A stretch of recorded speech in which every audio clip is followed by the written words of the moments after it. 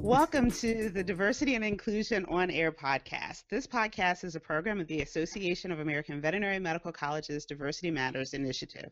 This podcast explores various issues related to diversity and inclusion in the veterinary profession and provides the AAVMC an opportunity to offer ongoing diversity programming to our member institutions as well as all veterinary professionals. My name is Lisa Greenhill, and I'm the Associate Executive Director for Institutional Research and Diversity at the AAVMC. On today's show, I am delighted to welcome Dr. Michael Blackwell, the former dean at the University of Tennessee, among many, many other titles he has held. And so we're going to talk a bit tonight about his illustrious career, as well as some of the work that he's doing now on access to veterinary medical care. So welcome to Diversity and Inclusion, Dr. Blackwell. Thank you. It's a pleasure to be here. I appreciate the opportunity. Great. Thanks so much. So as we get started on the show tonight, tell us a little bit about yourself. Where are you from? Did you always know that you wanted to be a veterinarian? How'd all that work? Well, I came by it earnestly. My dad actually was a practicing veterinarian at the time I was born. And so I was born and reared in the profession of veterinary medicine. I don't know that I had an opportunity to look elsewhere, but I was the only one of 4 children to follow in his footsteps. So this thing about taking care of animals, but then more importantly, the larger society, is really in my blood. It's been there, as I said, from birth, it appears. I grew up in Oklahoma. He had a mixed animal practice, and I became quite experienced in working cattle and being run over by cattle, I might add. Very physical work, which is probably why I don't do that type of practice today. But at an early age, I came to appreciate what it means to give back to society in meaningful ways. And an interesting aside, well, not actually aside, given your program, back when he was in practice, there was segregation throughout the South especially, and of course Oklahoma not quite in the South, but quite conservative state. And during those days, there were a lot of Black-owned businesses. But most of those businesses had Black patrons. We had pretty much thriving Black communities where you could find pretty much all you needed as far as professional services. My dad's business stood out in that most of his clientele were white, and therein is what helped to shape me for how I have practiced and as a professional. I didn't quite get the memo about being Black, meaning that you were not patronized by whites. I, in fact, learned just the opposite growing up. Interesting background, and it certainly set me off on a very good course, which is responsible for the successes I've had in my career. All right. So you are a graduate of Tuskegee. Did you go there for undergrad as well?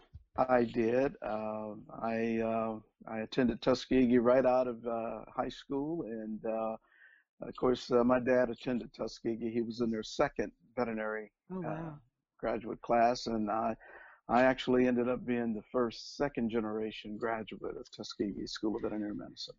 How cool is that? That's pretty awesome.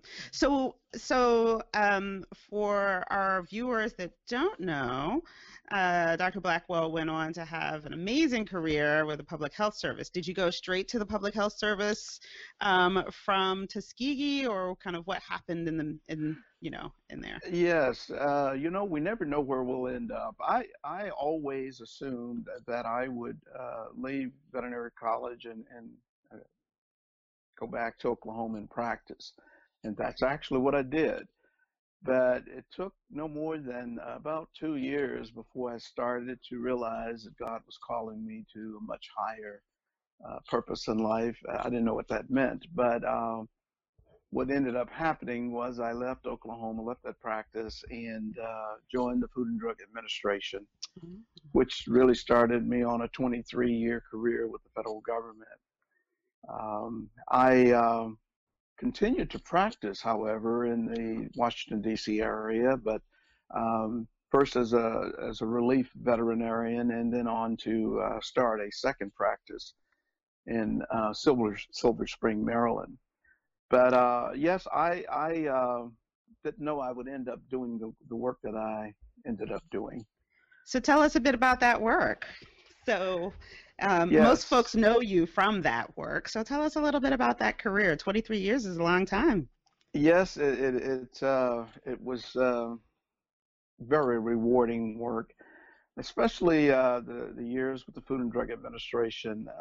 20 of the 23 years was with the FDA, and I came to appreciate all that goes into ensuring a healthy society. I came to appreciate what it means to ensure the well-being of humans by focusing on animals. So a lot of that work involved the approval of drugs that are used, of course, in medical treatment of diseases in animals or to prevent diseases. But appreciating, in the case of food animals, the need to ensure that there would not be residues in the meat once people consumed the meat, that it would be safe. Such a rewarding period. But also during my years with FDA, I continued to be active in organized veterinary medicine and organized efforts to ensure that veterinarians were part of the conversation. Now, that led to me taking on an advisory role with surgeon generals from C. Everett Koop all the way through to David Satcher, uh, and eventually as the chief of staff for the Office of the Surgeon General under David Satcher. Wow, Nothing very quite cool. like my dad's practice. It's a long way from getting trampled, I'm guessing. Or maybe not. Yes. Well, not because I got trampled by some other animals called humans.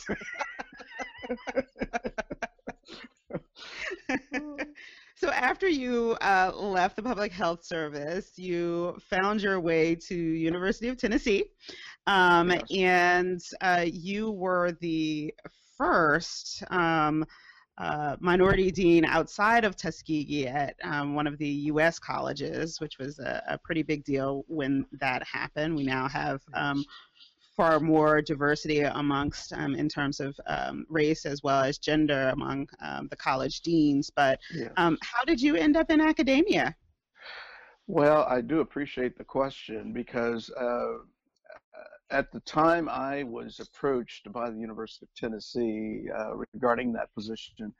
I was chief of staff for the Office of the Surgeon General, a very high level position and a very meaningful position. However, the reach out from Tennessee occurred while we were very heavily involved in bioterrorism training for the nation, preparedness. This is pre 9/11, and the intelligence community was clear that this country would likely be attacked within 5 years. This is 1999. So quite important work. It was, however, a bit challenging to get the veterinary colleges to, um, at least in speaking with deans, to accept the important role that veterinary schools had in training future veterinarians in this new world of where, uh, excuse me, zoonotic agents were more likely to be used as weapons. And so I'd been lecturing all across the country on those issues and including a few times to deans. Well, when Tennessee reached out to me, it was an opportunity to step in and do something that it seemed that other schools were not willing to do, and that was to focus more heavily on public health. That was the professional reason I accepted uh, their offer. But there was a personal reason, and a very important personal reason. At the time I was considering this potential change, it was year 2000. And as long as veterinary medicine had been around, and as long as Tuskegee in particular had been training black veterinarians, we still had never had a black veterinarian as dean of a majority school. And and that was the year 2000. So here I was sitting with a school asking me to take that position. I mean, they literally recruited me into it. And I felt an obligation at that point for Tuskegee and for black veterinarians in general, because my thinking was once the first one was appointed and of course was successful in that appointment, then we would likely see others follow. And that's what happened. I'm not saying it was solely because I became a dean at Tennessee, but yes, Tuskegee now owns the privilege of being able to say we trained the veterinarian who became the first black veterinarian of a majority veterinary school. I did not want that honor to go to a majority institution, frankly.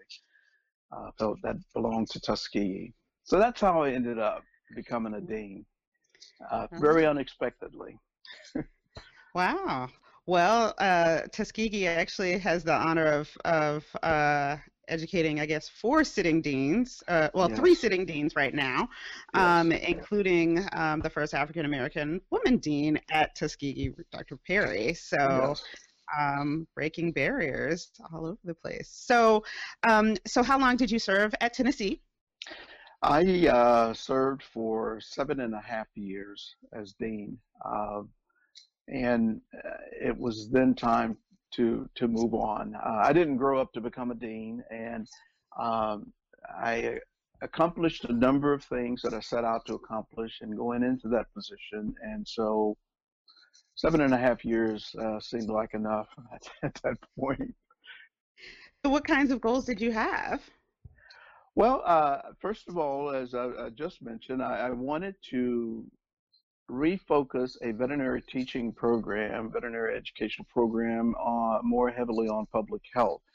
Um, this meant working to achieve a working relationship with the College of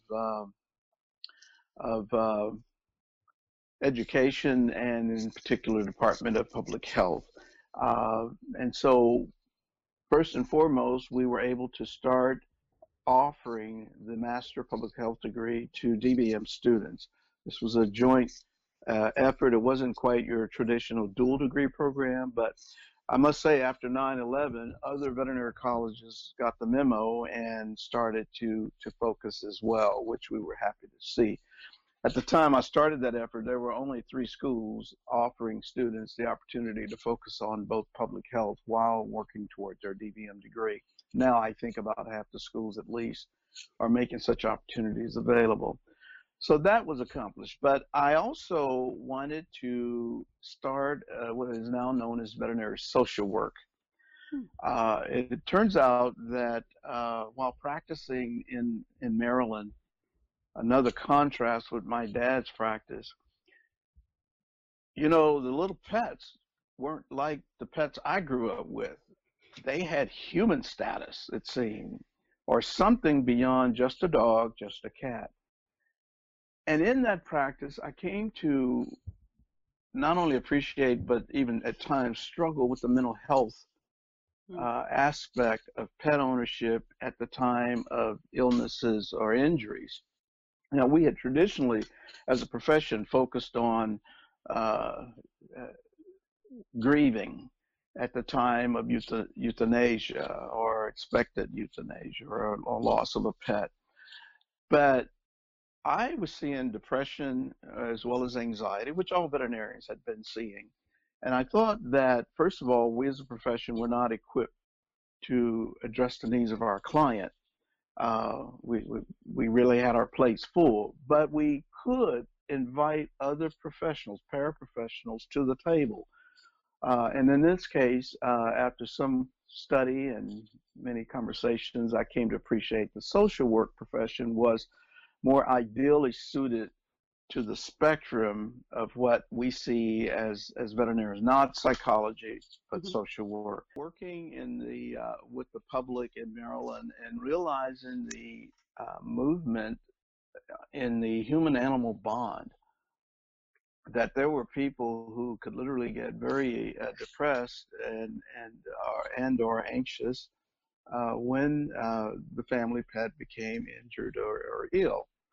And I thought that it wasn't sufficient as a veterinarian to just keep my head down toward the pet on the table and pretend that this grieving family or this family with emotional challenges was not in the room.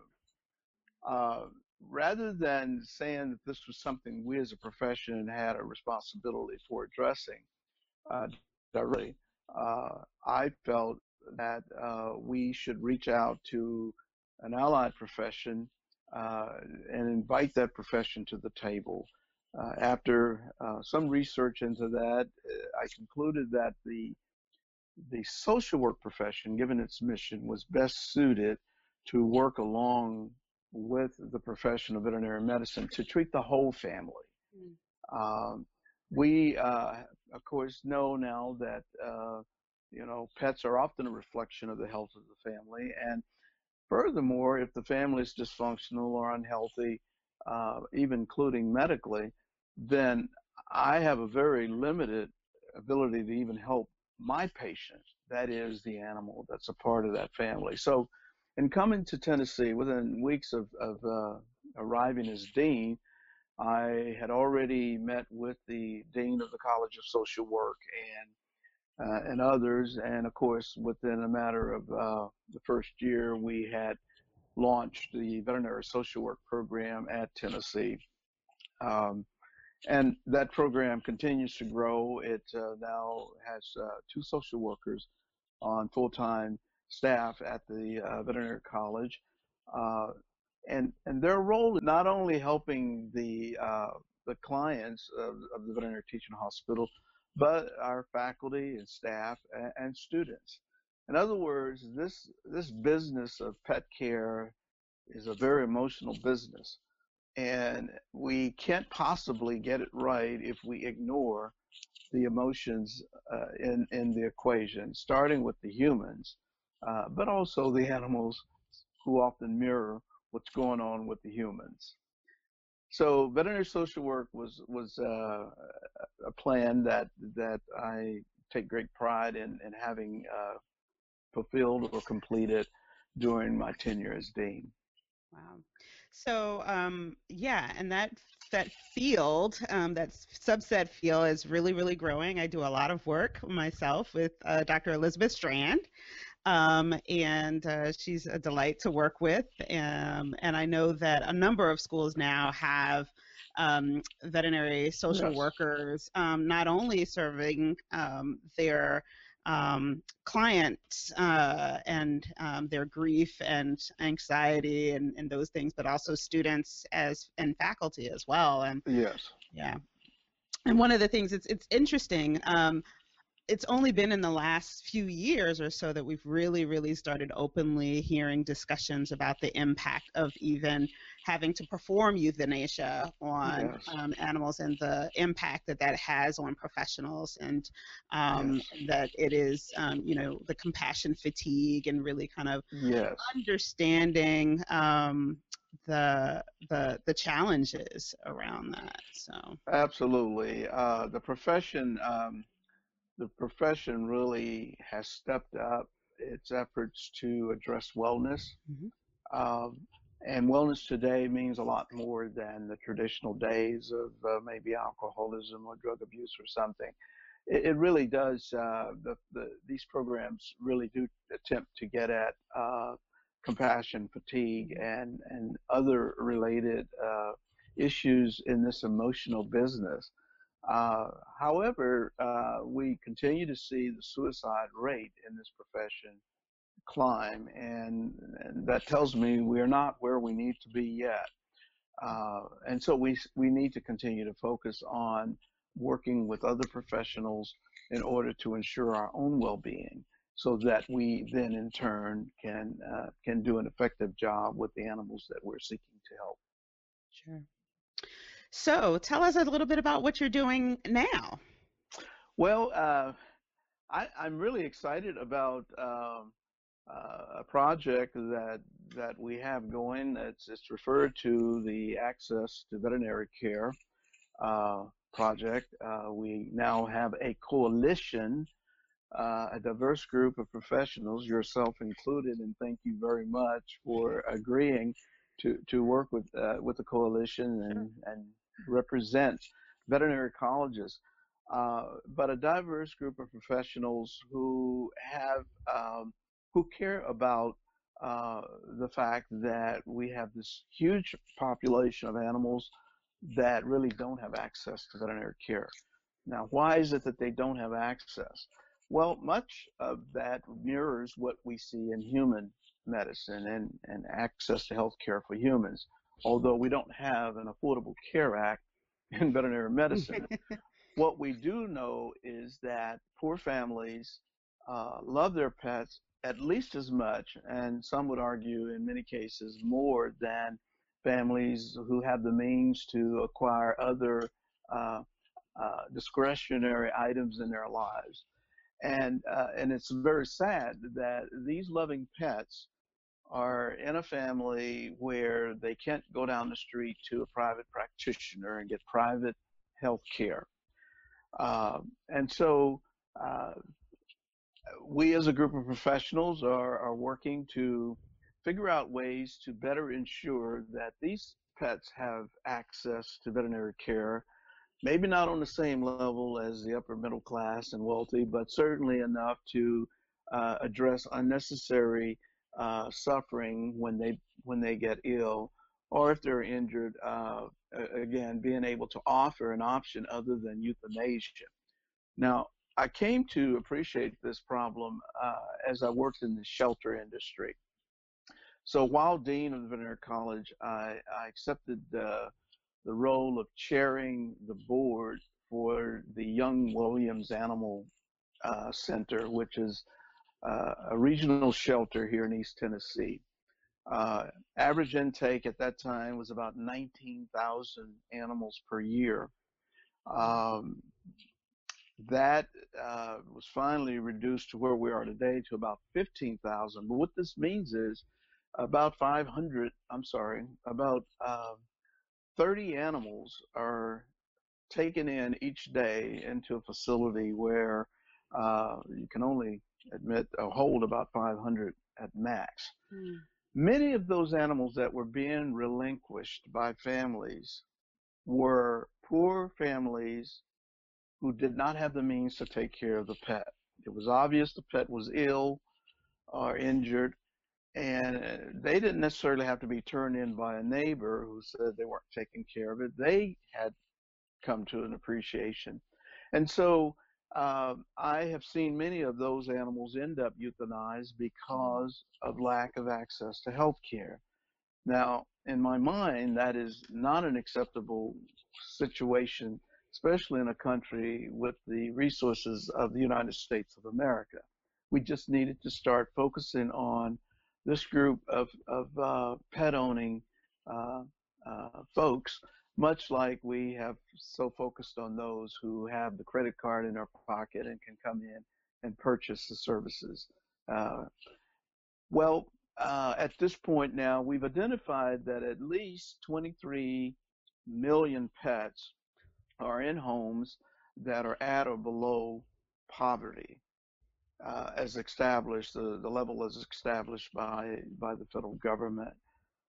It is clear to all that these folks are not acquiring veterinary services from private veterinary practices. But then we add to that what we've seen since the Great Recession of 2008, where increasingly middle class families were falling out of that class and into the poor class, or they were still in the middle class but struggling. For example, we often hear people refer to the fact that it's been many, many years since the average household income has actually increased. So there have been stagnant wages. There's a debate about minimum wage, and we know about families where you have someone working full time and yet they need food stamps just to feed the Mm. kids. And so this is truly an American story that we're talking about. This issue with the pets not having access to health care is just another facet of the inequities that exist within the United States of America, where you have the haves and the have-nots. So while I grew up and most of my career came to appreciate what it means to provide services for the haves, in my later professional life came to appreciate, well, what about the have-nots?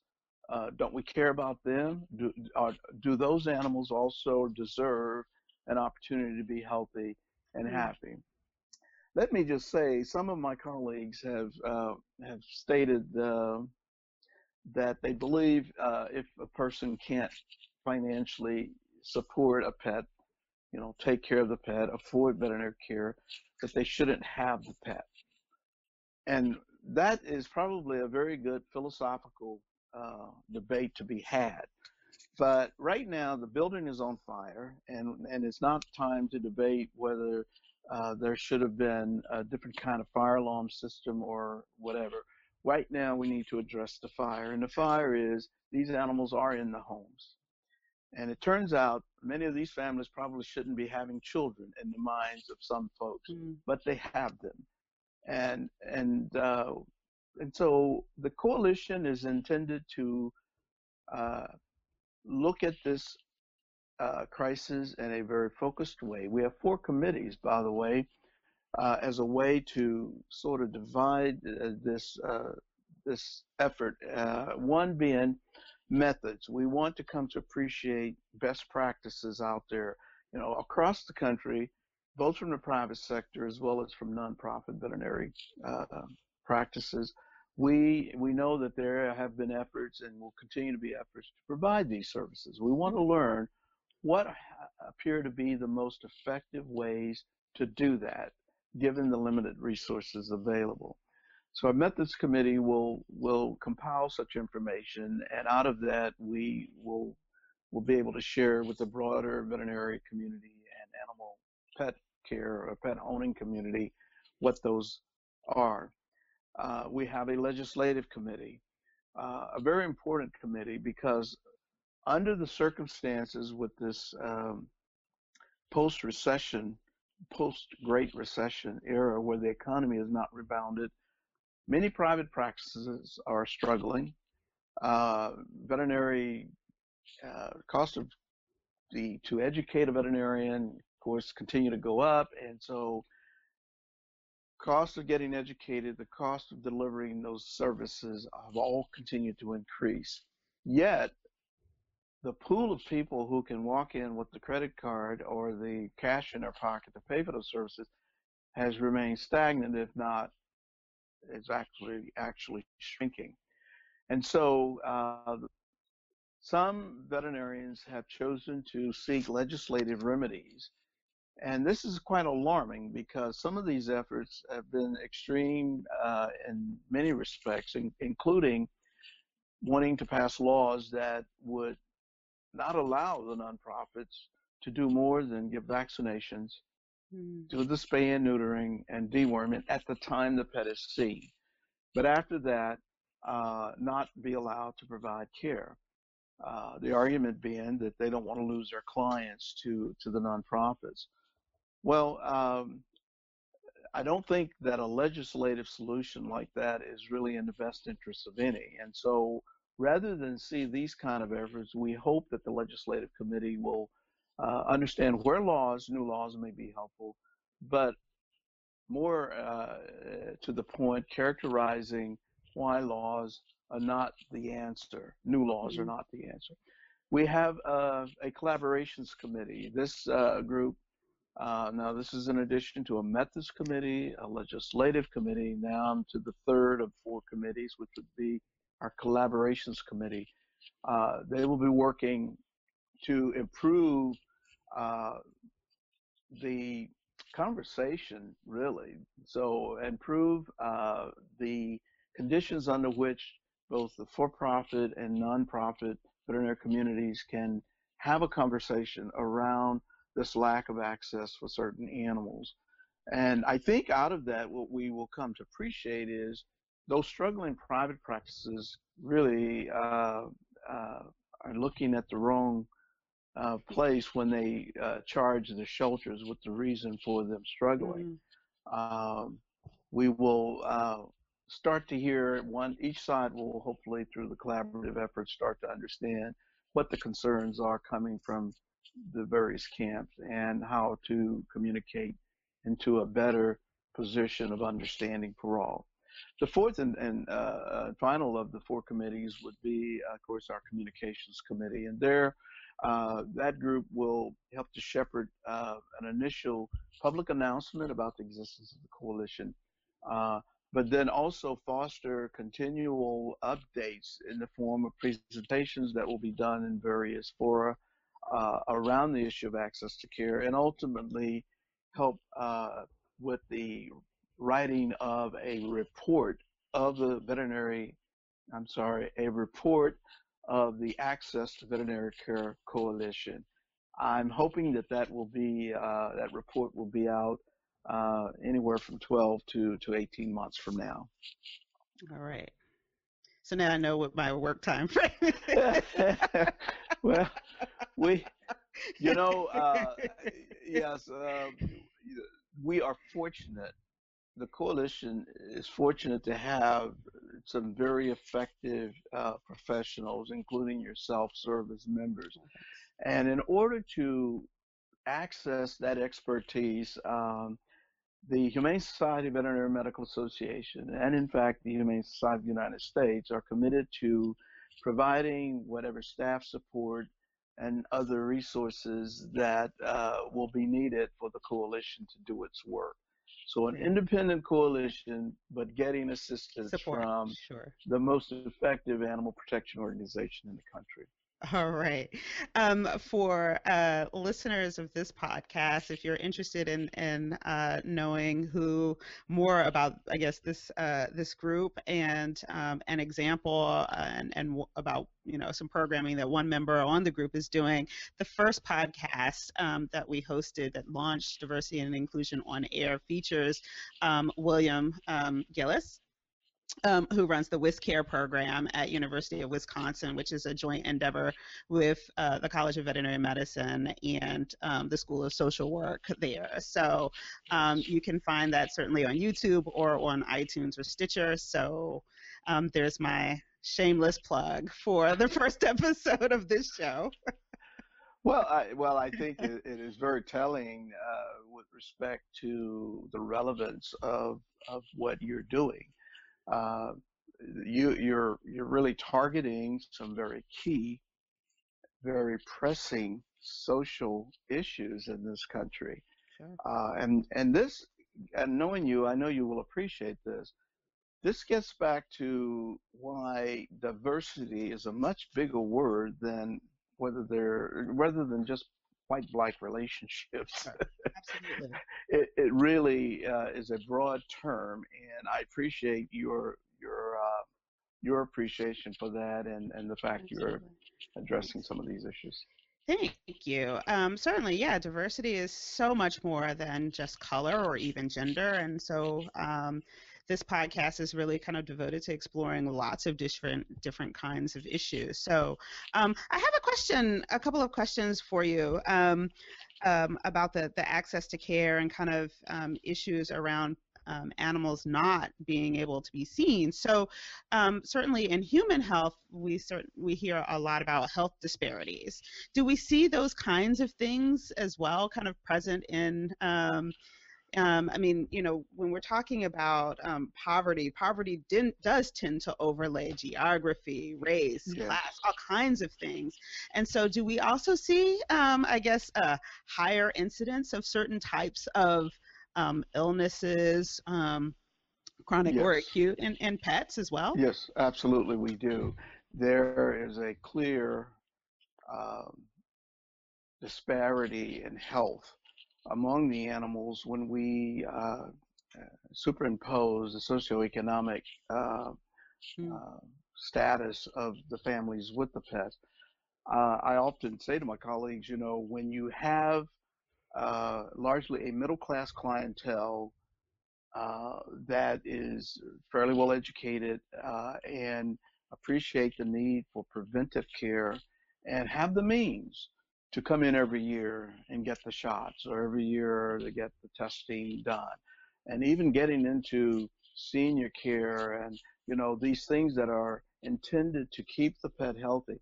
Uh, when you look at that population, you see a stark contrast in the health of those pets compared to those in homes where they never see a veterinarian. Hmm. You know, you can appreciate this. Some families pray to God that the problem will get fixed because they can't just get up and run to the vet. And and of course, when God hasn't answered that prayer and the animal is in a more urgent situation, then they go in. But even in those circumstances, many of them are searching for where they can go in to address it. Yeah. Spend a week in a shelter, and one that is as active as Young Williams Animal Center here in Knoxville. And yes, you will see out of those homes a spectrum of problems that hardly ever are seen Mm. in a practice that's with a middle class, upper middle class clientele. Wow. I mean, Yes, and I don't think that people realize just how pervasive some of these issues are when we talk about class. We talk about where people are able to live, yes, and kind of what those neighborhoods look like, whether or not they even have sidewalks, yes, and whether or not you can walk your animal, whether or not there's a dog park. And most dog yes. parks you can't walk to them. You'd still need to get in a car and go take your dog to the dog park. And all of those are, unfortunately, markers of some level of affluence that, Yes, many people just don't have access to for whatever yes. reason. And if there aren't sidewalks, people don't walk, and if they don't walk, they're certainly not walking their dog. That's absolutely correct. And of course, let's take something even as common as heartworm disease, disease that is spread by mosquitoes. Uh, Families with the means and the education will go in and acquire heartworm preventative medication, and the pet never has heartworm disease. But if when you go down in the socioeconomic ladder, on the socioeconomic ladder, you don't see efforts to prevent the heartworm disease because of economics. And so something as treatable or preventable as heartworm disease starts to show up in greater frequency from that population. Uh, but yes, your neighborhood, the contrast in the neighborhood of a low socioeconomic community compared to upper middle class or middle class in particular, uh, would be found with the animals on so many levels Hmm. for reasons that can be very illogical and understandable. Yeah, yeah. So this sounds like a really big project, that we'll be working on. Yes, it is. And what may I just point out one other thing that Sure.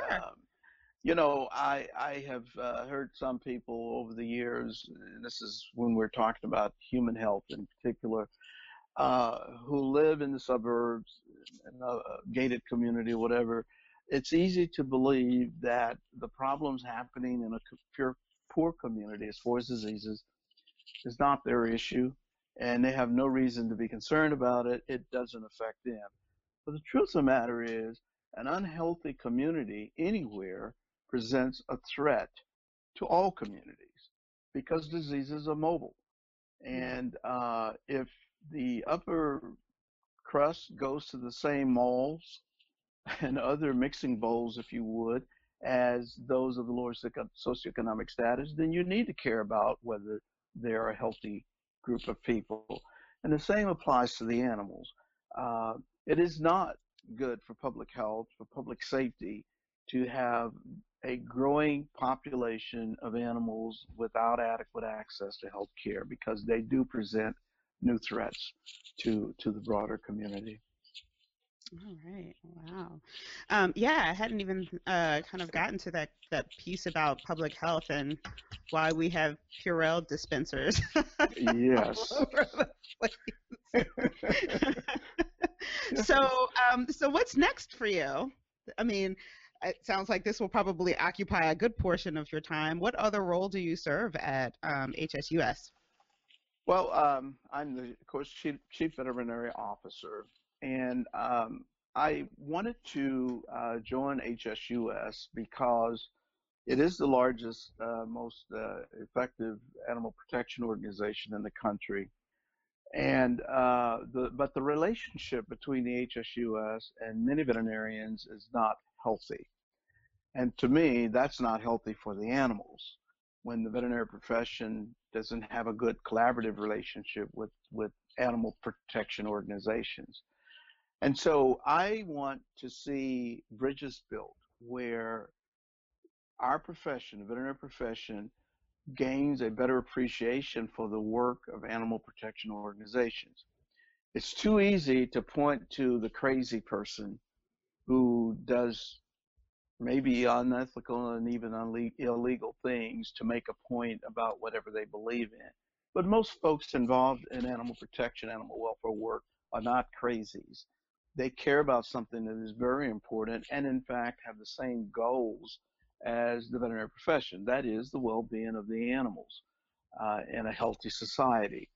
And so my work cuts across the spectrum from food animal protection issues to companion animal, wildlife, uh, research animal issues. And essentially, I'm trying to add a veterinarian's perspective to these issues. So therefore, a lot of my work is actually targeting the folks within the Humane Society of the United States uh, in helping to understand why something may look the way it looks.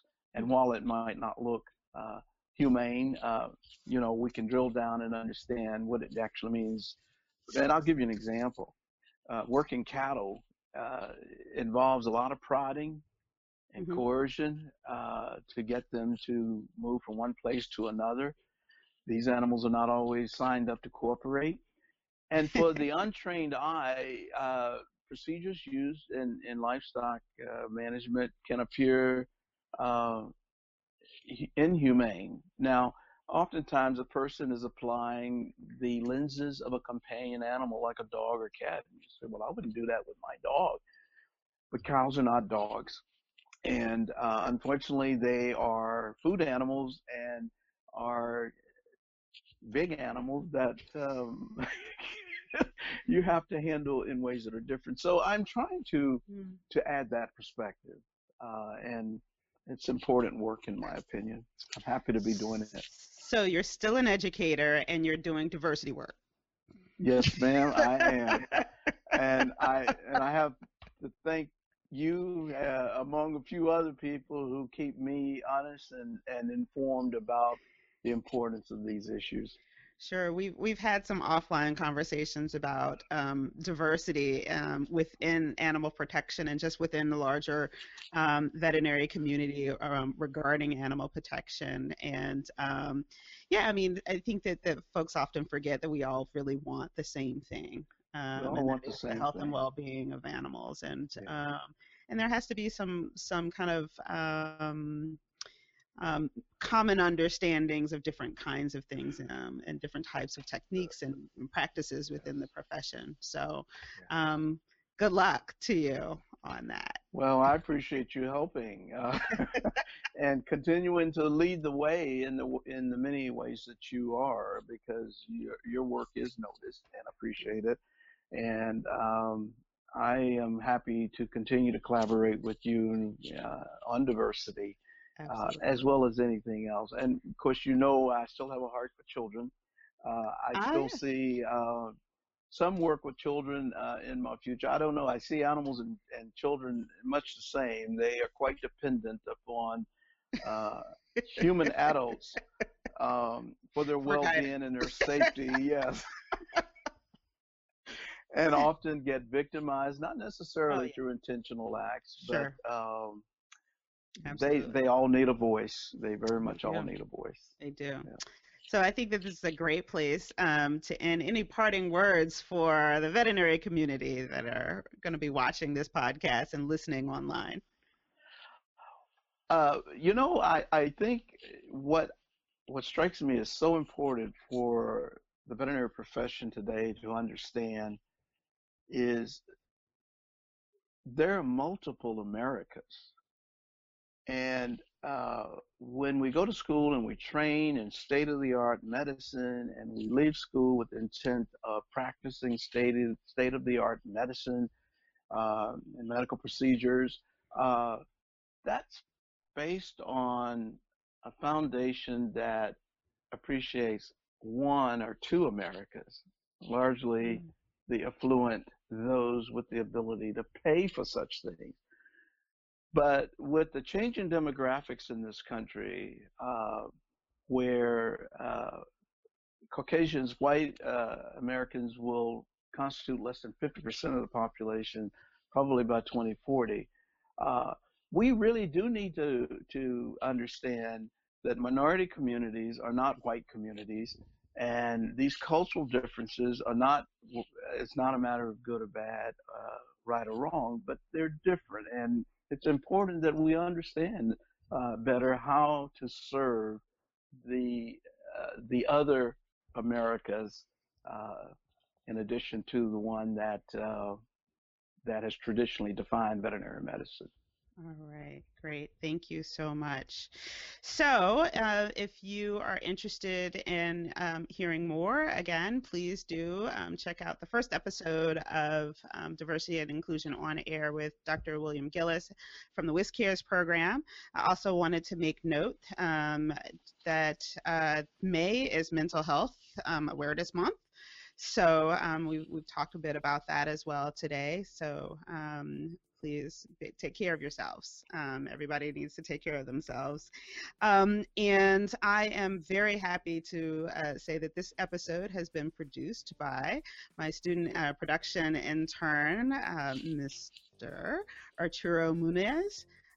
And I asked him to make sure I pronounced that right, so I hope I did not butcher that. He has been great in the background.